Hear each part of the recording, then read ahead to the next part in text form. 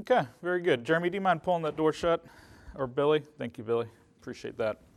All right, let's get started this morning by praying together. Let me pray for us. Father, we're thankful for the Lord's Day in which we can gather together as your people to fellowship with you. Father, we thank you that you promised to dwell with us by your Spirit, especially when we gather today on this day with your people. We pray that your Spirit would be with us now, that you would guide us even as we continue to talk about some of the distinctives and values of our church and how you've led us to try to inhabit this place here in the Mid-Cities at this time. Father, I pray that you would guide us. We ask it in Christ's name. Amen. Amen. Well, it's good to have you all this morning in class. This fall we have been going through in this half of our Sunday school offering a class where I've tried to articulate and summarize some of the core values that I see as the pastor here at Colleyville Presbyterian Church of what I want our church to be and be about, and the way in which I think we're working that out as a community together with one another. So there's some aspiration here, but largely I think I'm trying to describe our life as a church as it actually is. And so just to review a little bit, we talked about several weeks ago, our first core value was union with Christ, and we talked about that first question of the Westminster Shorter Catechism, which is the chief end of man is to glorify God and to enjoy Him forever. And this idea that somehow at the heart of who we are as human beings is that we are created not only to glorify God, but actually to enjoy Him, actually to dwell with Him, to commune with Him. And we talked about how, at the end of the day, that is the fundamental purpose of our church's existence, is to be a place, and we believe that this is the reason Jesus Christ left the church on earth and delegated His authority to it in particular ways, so that men, women, and children would be drawn into communion with the triune God, Father, Son, and Holy Spirit.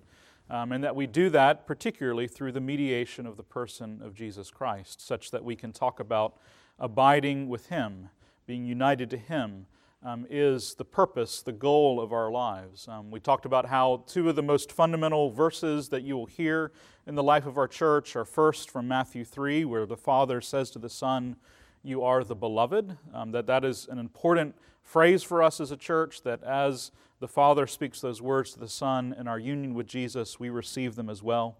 And it is in that fact of our belovedness in Christ that provides the foundation for everything that we are, everything that we do. And we also talked about the phrase, "Christ is your life," which comes out of Colossians 3, and of course is in our liturgy every week. And this idea that as we dwell with Christ, He actually becomes our life. He becomes our nourishment, our strength, our all, as we are united to Him. And it really is that personal, covenantal, Spirit-wrought union with Jesus that is at the heart of who we want to be as a church body. That we live that out and experience that in communion with one another, our communion with Jesus. The second week we talked about the means of grace and the reality that category of union with Christ that we experience is not just a binary, static sort of thing. It's not just an on-off switch. It's actually something that we grow in over time. We looked at a Calvin quote where Calvin talks about how Christ cleaves to us more and more until over time we finally become fully one with Him. That our oneness with Christ, our union with Christ is actually something that we grow into over time. And then we looked at the Scriptures, especially Acts 2, where Luke talks about the establishment of the church and how they would dedicated themselves to the teaching of the apostles and prayer and fellowship and the breaking of bread with one another.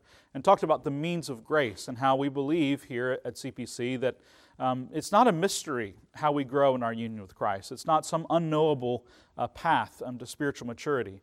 Rather, the Lord in His gracious love for us has given us particular means of His grace. And by grace, we don't just mean some sort of abstract store of points with God. We mean the person of the Lord Jesus. God has given us a way in which to dwell with Jesus, and we do that as we commune with Him in word, sacrament, and prayer. Going back to that verse in Acts 2, the apostles' teaching being the word, prayer, of course, and the breaking of the bread, the Eucharist, the fellowship, being the context in which all of those things take place, word, sacrament, and prayer. And so we talked about how really at the heart of everything that we try to offer as a church are the means of grace, because we think they are really central to who we are as a people.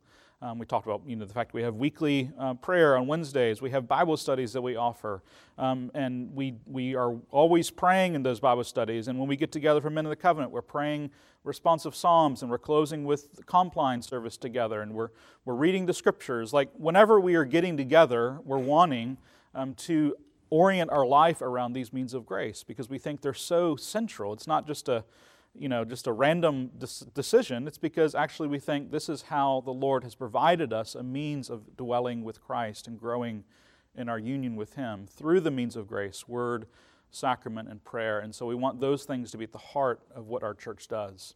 And then last week we talked about two core values. The first was the centrality of the Lord's Day for our church. I think this is a really important thing for our church, that we really see Sunday as the most important day of the week, the first day of the week, the day in which we are particularly called into God's house together to be with one another, and how we avail ourselves of those means of grace and we grow in our union with Christ most primarily in Lord's Day worship, as we're gathered as the church formally on the Lord's Day. That is when the Lord particularly dwells with us in word, sacrament, and prayer. And of course, all of our worship service are oriented around those means of grace. We hear the word over and over again throughout the service. We say it to one another.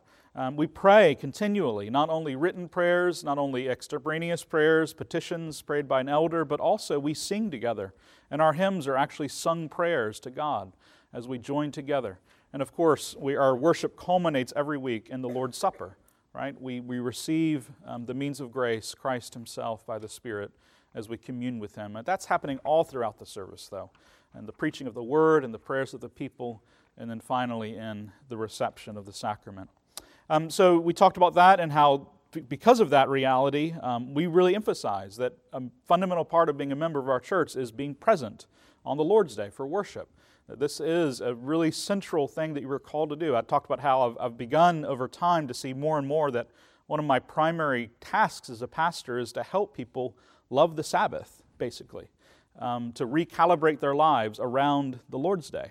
That this is actually a deeply countercultural thing for us to do. And I'm firmly convinced that if there is to be a witness of Christianity that exists in the Western world, as overall the Western world drifts away from Christian identity, Sabbath keeping, Sabbath practices, Lord's Day practices are going to have to be at the heart of that. It's going to have to be a central thing. How we discipline and orient our time differently from others is going to have to be central to who we are as a Christian people. And I think that if you look at the scope of biblical history, you'll always see that was the case. That was one of the things that the prophets emphasized again and again. And it's not just because God's picky, it's because something happens when we orient our lives around time and space. It flows out into the rest of the days of the week. So we talked about that some last week. We also talked about our worship service and how our worship service works. We talked about that phrase that's printed on our order of worship every week, that our worship is a divine service of covenant renewal. That the Lord, we believe, actually is serving us when we worship together, that He actually is speaking to us, that the pastor has an important role in our worship service for that reason, to stand in as a representative of the Lord Jesus to us as His bride, that we receive, and the whole service is a kind of dialogue where Jesus speaks to us and we respond. Jesus serves us and we receive Him and we praise Him for His goodness. That the whole service is this kind of holy, divine dialogue that goes back and forth, and is the way in which God renews His covenant with us each week. And we call our service covenant renewal worship, but we don't mean by that primarily that we come to renew our covenant with God, but rather that God promises to appear in the person of His Son by the power of His Spirit to renew His covenant with us, and that is what He's doing week by week. So that's kind of a quick overview of everything we've talked about in the last 3 weeks. Any questions or comments before we jump into new stuff today? Anything at all? Very good. All right, let's move into some new stuff. So today I wanted to try to cover two core values, and these are, I think we've covered sort of the really fundamental, really central core values, but these are definitely still important values for our church, even if they are a little bit lower down on the list, but still I think they're important. The first one is what I'm calling that we want our church to be a Christian and Reformed church. And what I mean by that is this. David Torrance, who's the son of one of my favorite 20th century theologians, Thomas F. Torrance, who was a Scottish Presbyterian pastor and theologian, he said this about his father and mother: "Our parents had a living, dynamic faith centered not on a system of belief, but on the person of Jesus Christ." Our parents had a living, dynamic faith centered not on a system of belief, but on the person of Jesus Christ. I saw that quote a week or two ago, and I just thought, yes, that encapsulates really well the kind of thing that I'm hoping our church is about. The kind of thing that I hope my children will say about me one day. We are Reformed here. I think that's pretty clear. You know, we have a Reformation Day liturgy this morning that is really complex and, you know, in some ways archaic because most of it was written 500 years ago. You know, I love the Westminster Standards so much. My appreciation for them has grown a great deal over the years. You know, I was ordained as a pastor after having been Reformed only for 4 or 5 years, really, maybe 6 years. You know, I didn't grow up memorizing the Westminster Shorter Catechism or, you know, the familiarity with the standards. So as I've been a pastor, my appreciation and even knowledge of the standards has grown a great deal. And I love the standards. Anyone who, you know, I serve on our TEC committee where we examine new candidates, and I'm the guy who's always like asking about the larger catechism, you know, and what they think about particular parts of it, because I think it's important, and I love the larger catechism. I think the Westminster Standards are the best summary of the Christian theology that has been yet produced in history, you know, in an uninspired way. I really think that historically. And yet, for me, I don't want to primarily be known as a Westminster Standards proponent and lover. I don't want our church primarily to be known as a Reformed church even. I want us to be a Jesus church. I want us to be a church that is centered around the person of Jesus Christ. And that really is important to me. And I think it is a distinctive about our congregation. Not all Presbyterian churches are this way sometimes. I think there are some Presbyterian churches that kind of lead first with, we're Presbyterian, right? That this is who we are in a fundamental way. And I do think there are some ways in which, as a church, we are unapologetically Protestant and Reformed, you know? You will often hear the standards quoted in sermons or in Sunday school and alluded to and talked about. You know, I'll show up with them at the Bible studies that I teach and those kinds of things.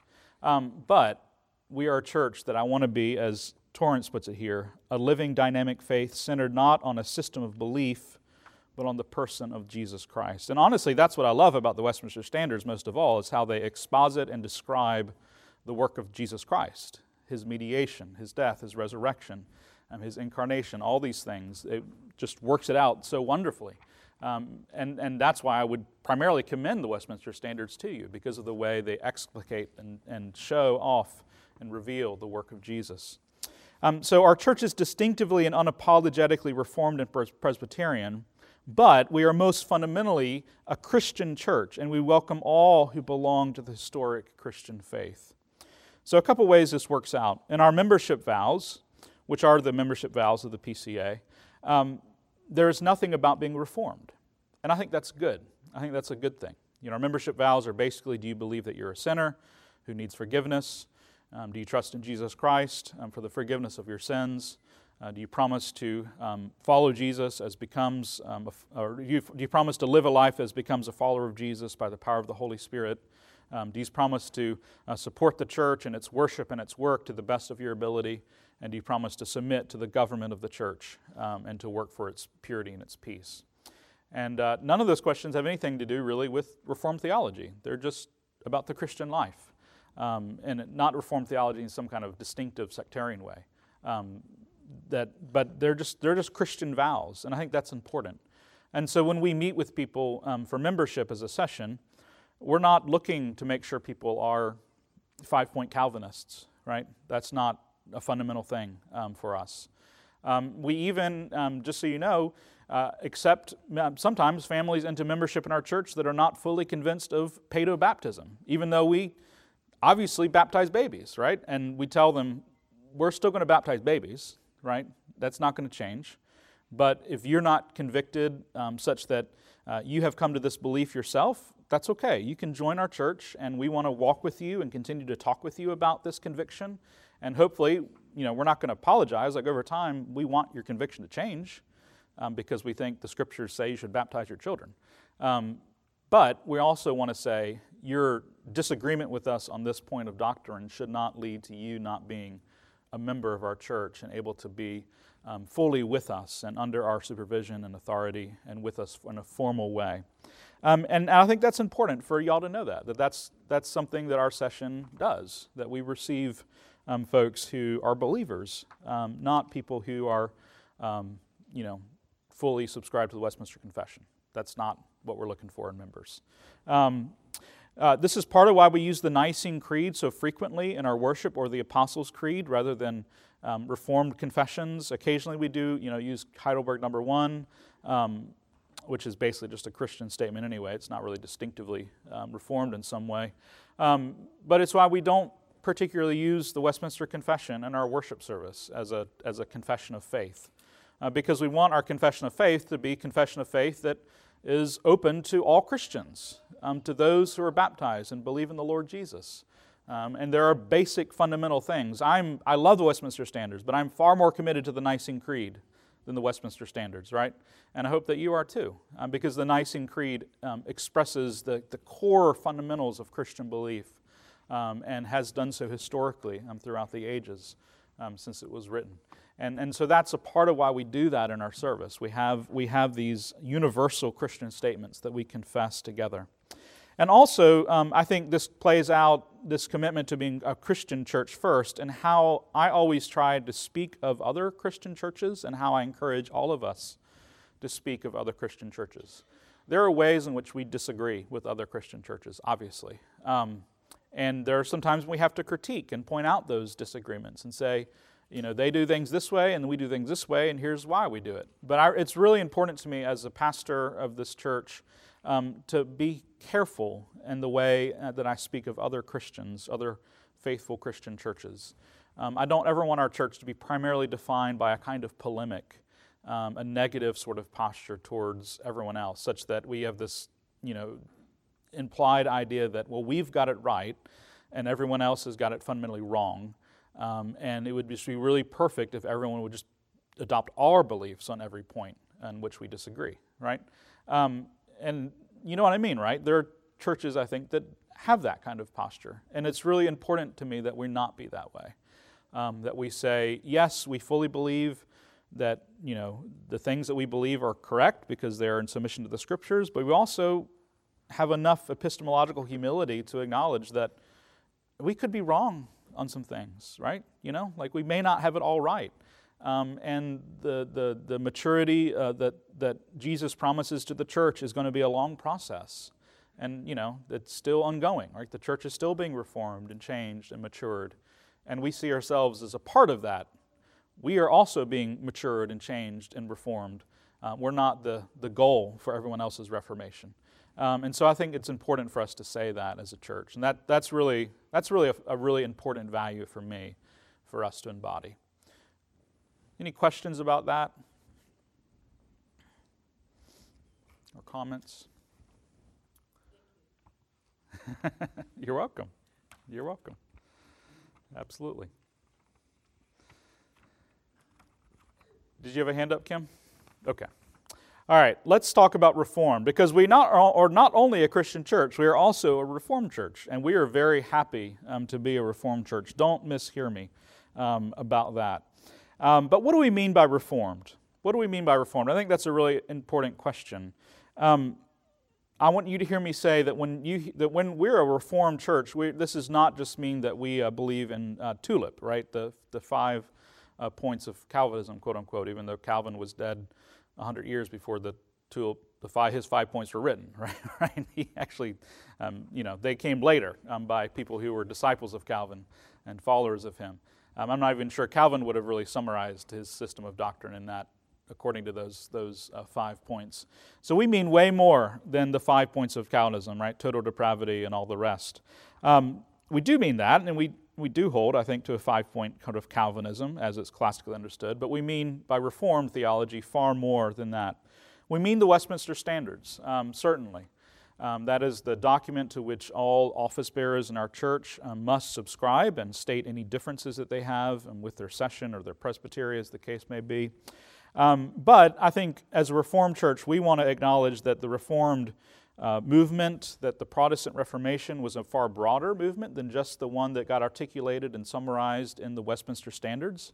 And I personally want you to know that I love the other Reformed confessions that come out of that era. I love the Heidelberg Catechism. I love the Canons of Dort and the Helvetic Confession and the Belgic Confession and the Scots Confession. We're using a part of the Scots Confession this morning in our worship because of Reformation Day. There's a certain particular tradition from Calvin to Knox to sort of the United States and American Presbyterians, and that I love that tradition. Calvin is my favorite of the theologians of the Protestant Reformation. But I'm very grateful for the German Reformation. I'm very grateful for the other sort of broadly, the Reformation that happened in the Netherlands and different parts of Europe during that time. And certainly I love those confessions and lean on them as well. And they are, in some way, in some ways, for certain things, I like the Heidelberg better even. I love Heidelberg 1. And I don't think there's anything that really quite matches that sort of statement of the personal connection between the believer and Christ so well in the Westminster Standards. And that's why part of why we use Heidelberg number 1, right? Christian, what is your only hope in life and death? So frequently in our worship service. So what do we mean by Reformed? We mean a broader Reformed tradition. We also mean not just tulip, right? Not just, often people think of Reformed theology, they just think of, well, that means you believe in predestination. Well, we do believe in predestination, that's true. Absolutely. I don't want to apologize for that, but to be Reformed means far more than just believing in predestination, right? It means that we believe in the supremacy of Scripture above all things, all other human documents, and all other human wisdom. I love that the Westminster Standards starts with a chapter on Scripture, right? And that concludes with the statement that the only infallible rule in faith and life is Scripture, right? This is the standard by which all human controversies must be settled, is by the Holy Spirit speaking through the Scriptures. I think that's really important to know. Like, that's one of the fundamental things it means to be Reformed, in my opinion, is to be Reformed according to the Scriptures, right? Even that slogan, Reformed, that's how it was used, that we are Reformed according to the Scriptures. And so the Westminster Standards stand underneath the Scriptures, and they can be amended. We can change the Westminster Standards because they are subservient to the Scriptures themselves. I love our Reformed faith because I love the way that it's centered on the person of God in a really particular way. I think that's one of the strengths of the Reformed tradition. That we believe in the sovereignty of God. We believe that God works all things for His own glory. It's a God-centered system of doctrine, and I love that about the Reformed faith. Not only in terms of the way that we view election, but the way we view providence and creation, and even bigger questions like the ontological purpose of existence. All of those things in the Reformed system of doctrine are centered around the person of the triune God and His being. His existence being fundamental. And I think that's a really important aspect and that of Reformed theology. And that influences the way that we preach here, the way that we pray, the way that we work out all of our Christian life. That we start with a kind of God-centeredness, I think, that is really important. We have a high view of preaching in the sacraments because we're Reformed Christians. We believe that preaching really is a means of grace and that it is, even as our catechism states, even more of an efficacious means of grace than private reading of the Scriptures. We think that gathered Sunday morning worship, when a delegated pastor, a designated pastor, authorized pastor preaches God's word to God's people, that is the fundamental way that you receive the Scriptures, even more than even in your private study, on Wednesday morning or whatever. That God actually declares the Scriptures to you in a particularly efficacious way. And that's a Reformed view. That's what it means to be Reformed, is to have that kind of high view of preaching, a central view of preaching. In the same way with the sacraments. Because we're Reformed, we believe that Christ is present, that He gives Himself to us in the sacraments, both in baptism and the Lord's Supper. that we receive Him not carnally, not corporally, but really spiritually as our standard state. By the power of the Spirit, Christ Himself is offered to us. We don't simply have an idea that what happens at the sacraments is primarily intellectual or primarily about what we bring to the table. No, it's about Christ being offered to us by the Spirit. They are a very real means of grace for us in that way. And that is a Reformed Protestant view, and that's why we hold it.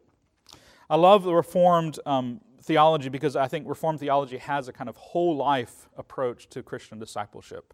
Right? We're going to talk about this some today when we talk about money in our sermon.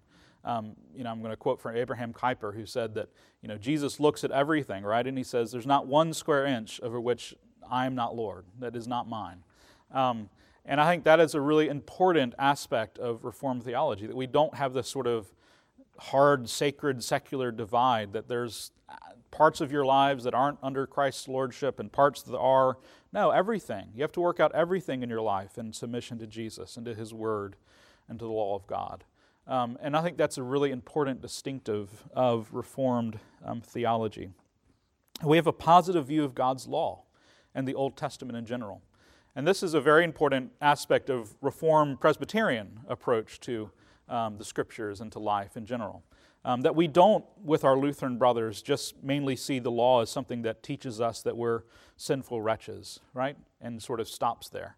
We actually think that, yes, the law does do that. It does act as a mirror that reflects our sinfulness.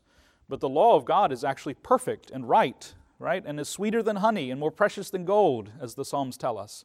And that it actually gives us a course for human life that is good, that is something we are called into, to obedience of and submission to, as those who belong to Jesus and are empowered by the Spirit. That actually the law is for our good, and we should seek, we should strain, we should strive to keep the law of God and to work it out in our lives. And yes, we will fall short, and yes, we need forgiveness of our sins. But the law of God is not our enemy in some way, spiritually. It is our friend, it is our guide, it is the voice of Christ Himself. And this I think, this is actually, I think, one of the more substantial differences between what we would say, sort of Reformed theology and modern American evangelicalism. That we really want to hold a high view of God's law and to see it as a good and a positive in our life, something we should meditate and study and learn from and seek to apply to our daily life. And because of that, this opens up the Old Testament in a new way, I think. The Old Testament is not just the prelude to Jesus who comes and does something radically different when He teaches the law. No, the Old Testament, it's all one story. Jesus is just exculpating the Old Covenant law to His context and through Himself. He's not changing it in some fundamental way. He's just unfolding it and revealing it in a new way. And I think that's a really important aspect of what it means to be Reformed. To be Reformed means we have an emphasis on Christian liberty. There's a chapter in Westminster Confession on Christian liberty. The idea that there are things that the Scriptures has taught us that we must submit to, but there is also liberty in Christ, liberty of conscience, liberty of personal conviction to work out those things that God has taught us. For example, God has taught us clearly in Ephesians and elsewhere in Deuteronomy that Christian parents are to bring their children up in the nurture and admonition of the Lord.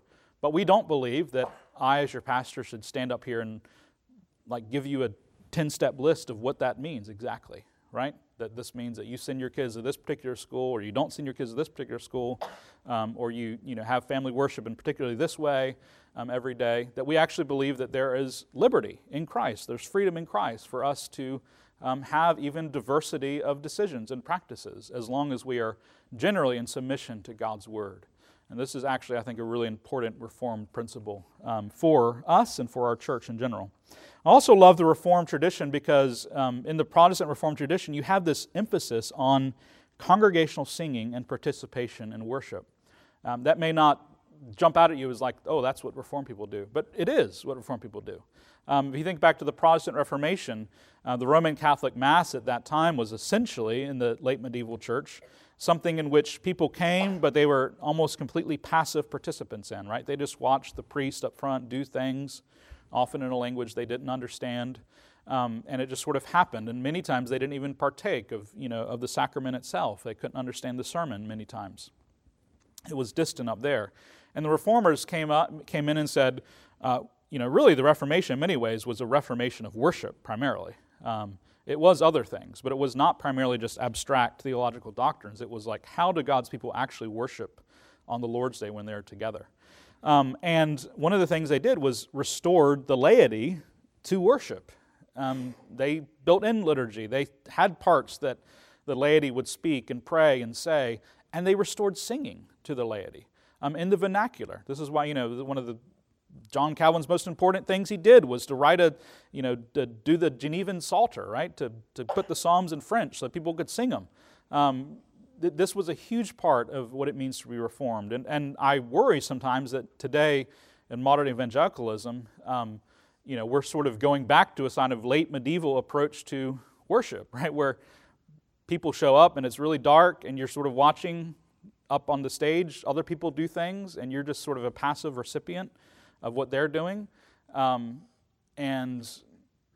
we don't want to do that. That's not, to be Reformed means that we want the congregation involved, right? We don't want you just to be a passive observer of someone up front doing something there. You sort of just watch.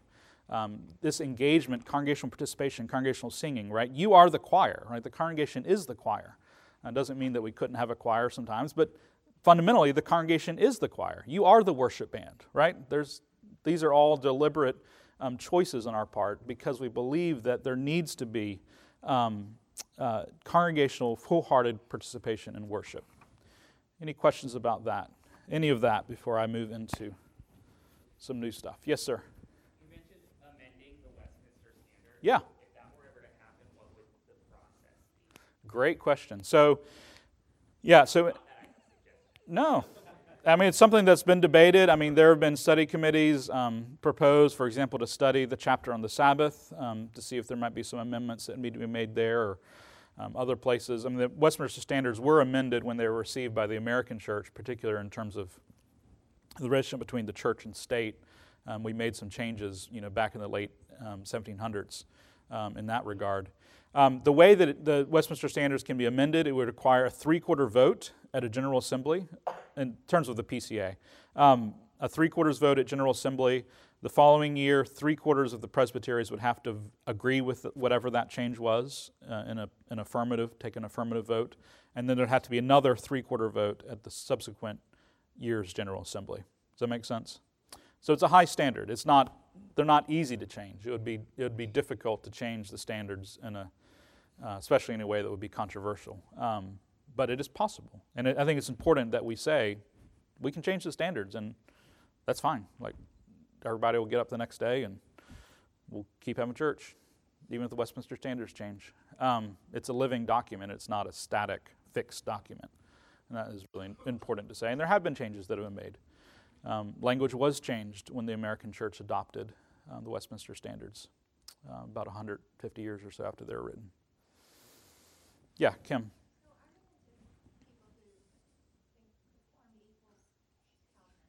Right. So what would be a short way, easy way to explain, we don't just mean soteriology? A man named Jamie Smith has a great book called Letters to a Young Calvinist that I think does a really good job of talking about the broadness of the Reformed tradition. So it's a pretty short book, and he is more in the sort of Dutch continental tradition. And I think that's a book that I've used that has been helpful.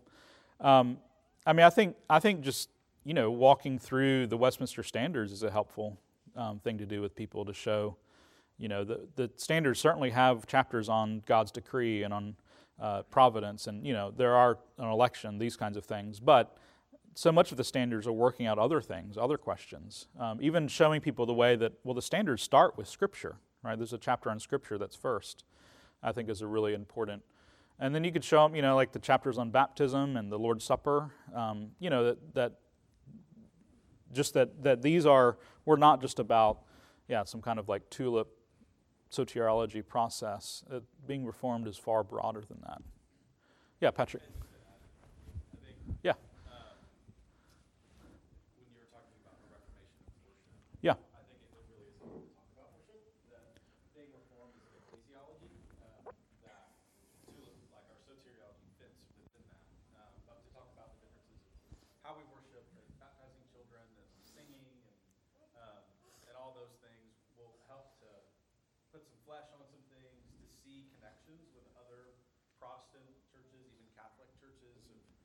our tradition is much longer and bigger, but these are the ways in which we want to make sure that God is central to all the things that are happening. And so when we talk about how God saves us, we want to say that it's God who is saving us.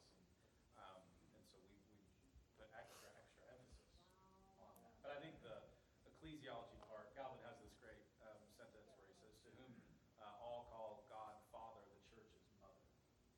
And I think it's a helpful reform thing to point that out.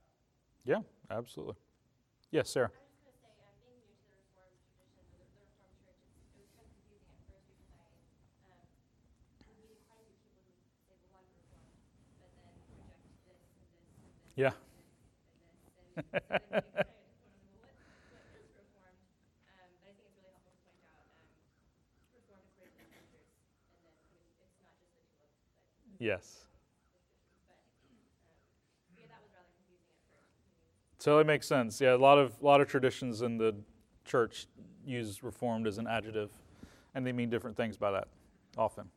That is certainly true. Yeah. No, I appreciate that, Sarah. That's good to hear. Yeah, Ben. I heard there's one, Carl Truman, Hmm? the OPC pastor, once said that Reformed theology is kind of like an iceberg, and in an iceberg, and at least most of them, I think, you really only see the tip of it. Sure. That tip.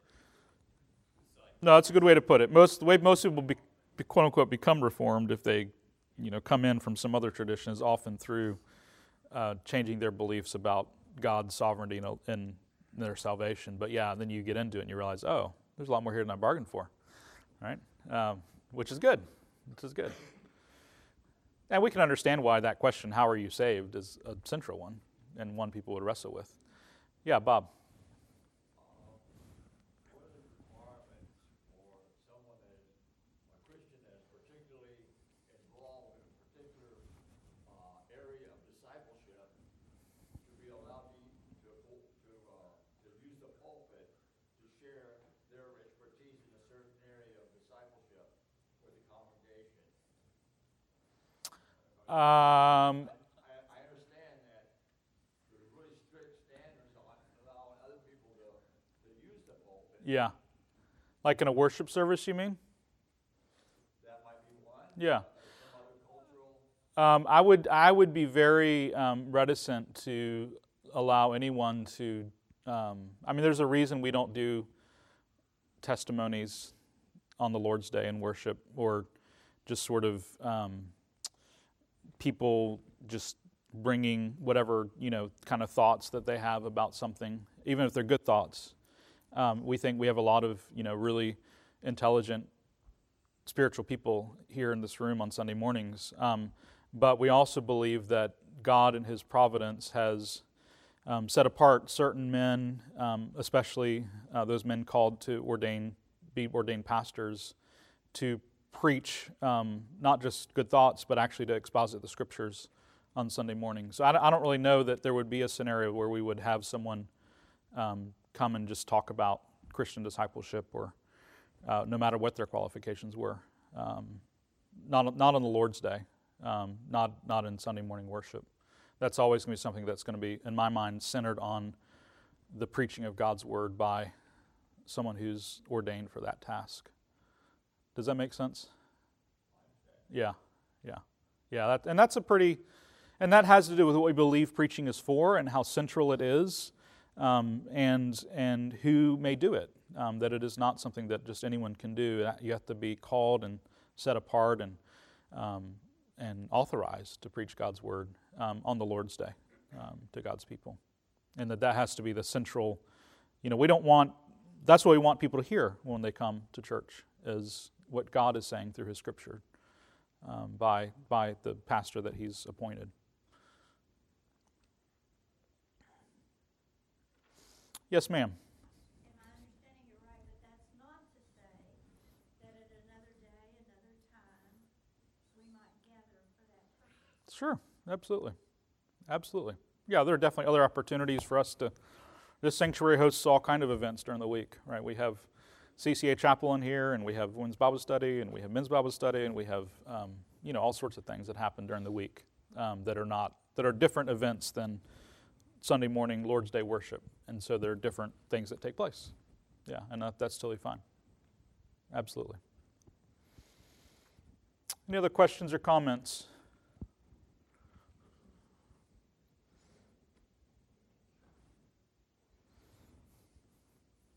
Yes, sir. I think the tip of the iceberg analogy is helpful in a few ways. I think it's important to say that being reformed doesn't only mean tulip, but at the same time that is, it does have a place of prominence in that the rest kind of flows from it and makes sense. Mm-hmm. Especially talking about freedom in Christ. Mm-hmm. And God-centered theology,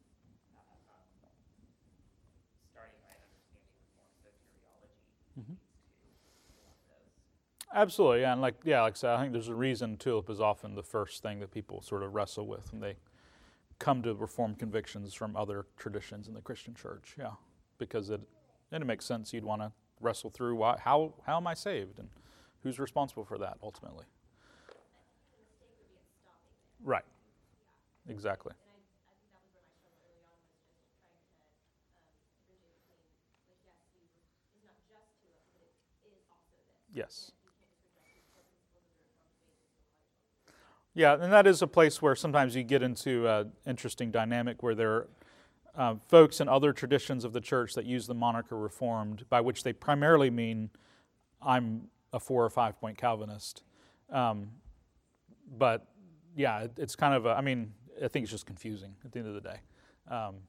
I'd love for them to choose a different moniker if that's the case, because I think the Reformed, being Reformed has a lot more to do than just being a 4 or 5 point Calvinist. That it actually, when you read the Institutes, Calvin talks about like a million things before he gets to election, actually. And those are all really important things that are part of being Reformed. And yeah.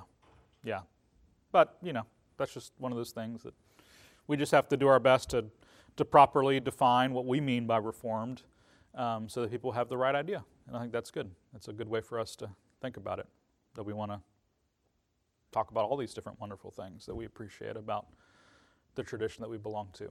And I should say, too, we also believe, just as Calvin believed and Luther believed, that the sort of quote-unquote Reformed tradition wasn't invented in the 16th century, right? But actually, it's the Reformed tradition, Protestant tradition, is, we think, the actual Catholic universal tradition of the church that is, in the broad mainstream of Christianity that was, deviated from at different times in the medieval church. And restored in some ways, certainly in the Protestant Reformation, but Calvin and Luther didn't have some kind of, we don't think, some kind of inspirational moment with the Holy Spirit where suddenly, they were like Joseph Smith and they had the golden spectacles all of a sudden. They were just going back to what the Scriptures taught and what the church had broadly held for many, many years, for centuries. And so the church fathers are really important to us: Augustine, Athanasius. I love Athanasius, I love Augustine. I love some of the medieval theologians who were more faithful than others. And so I think it's important for us to say that, and that's part of why Mike's teaching the class he's teaching, to show some of those connections. Yeah. Let me go to Kendra and then James. Yeah. Just out of curiosity, what's the difference between a 4-point and a 5-point Calvinist? Often when people are, it depends on the person, but often a person who describes themselves as a 4-point Calvinist would not agree with limited atonement. That's usually the missing 5th point. So the idea that Christ died only for the elect. Yeah. Does that make sense? You sometimes have people that will say, I will affirm these other 4 points, but I can't do a limited atonement, so they'll call themselves a 4-point Calvinist. Yeah. James. I was just wondering if you think maybe it would be helpful to talk about these things in terms of degrees to which a church is reformed. Yeah, I think that's fine. I think it's just confusing when we all use the same term to mean different things. So. Because I'm just thinking of several Presbyterian churches that don't have the Calvinistic view of the sacraments. Mm-hmm. I agree, and that's confusing too. Yeah, that there's interesting ways in which, yeah. People, We at that point have to say, oh, they're not reformed. right. No, I don't think we have to say that. I think we can clarify what we mean. I just think sometimes it can be, confusing. You have Reformed Episcopals, you have Reformed Baptists, you have Reformed Presbyterians. I mean, so it gets confusing sometimes. But yeah, it's an interesting discussion to think about. I certainly don't want to stake our flag in the ground and say we're the only way people who can use the language Reformed because we have it. We're the purest expression of John Calvin or something. But I do think the onus is just on, well, what do you mean by Reformed? What does that mean to you? I think that's a good question when people use that word. And I think you'll find that often people mean different things. So, yes, ma'am. One last question from Sarah, and then we'll wrap up. Yeah, it's okay. Would you say there are core reform principles that have to be present for the term reform to actually be appropriate? Or is that being too legalistic? I mean, certainly I think there are core principles. I think they're summarized in the Westminster Confession, personally, which I see as the inheritor of Calvin, the tradition of Calvin.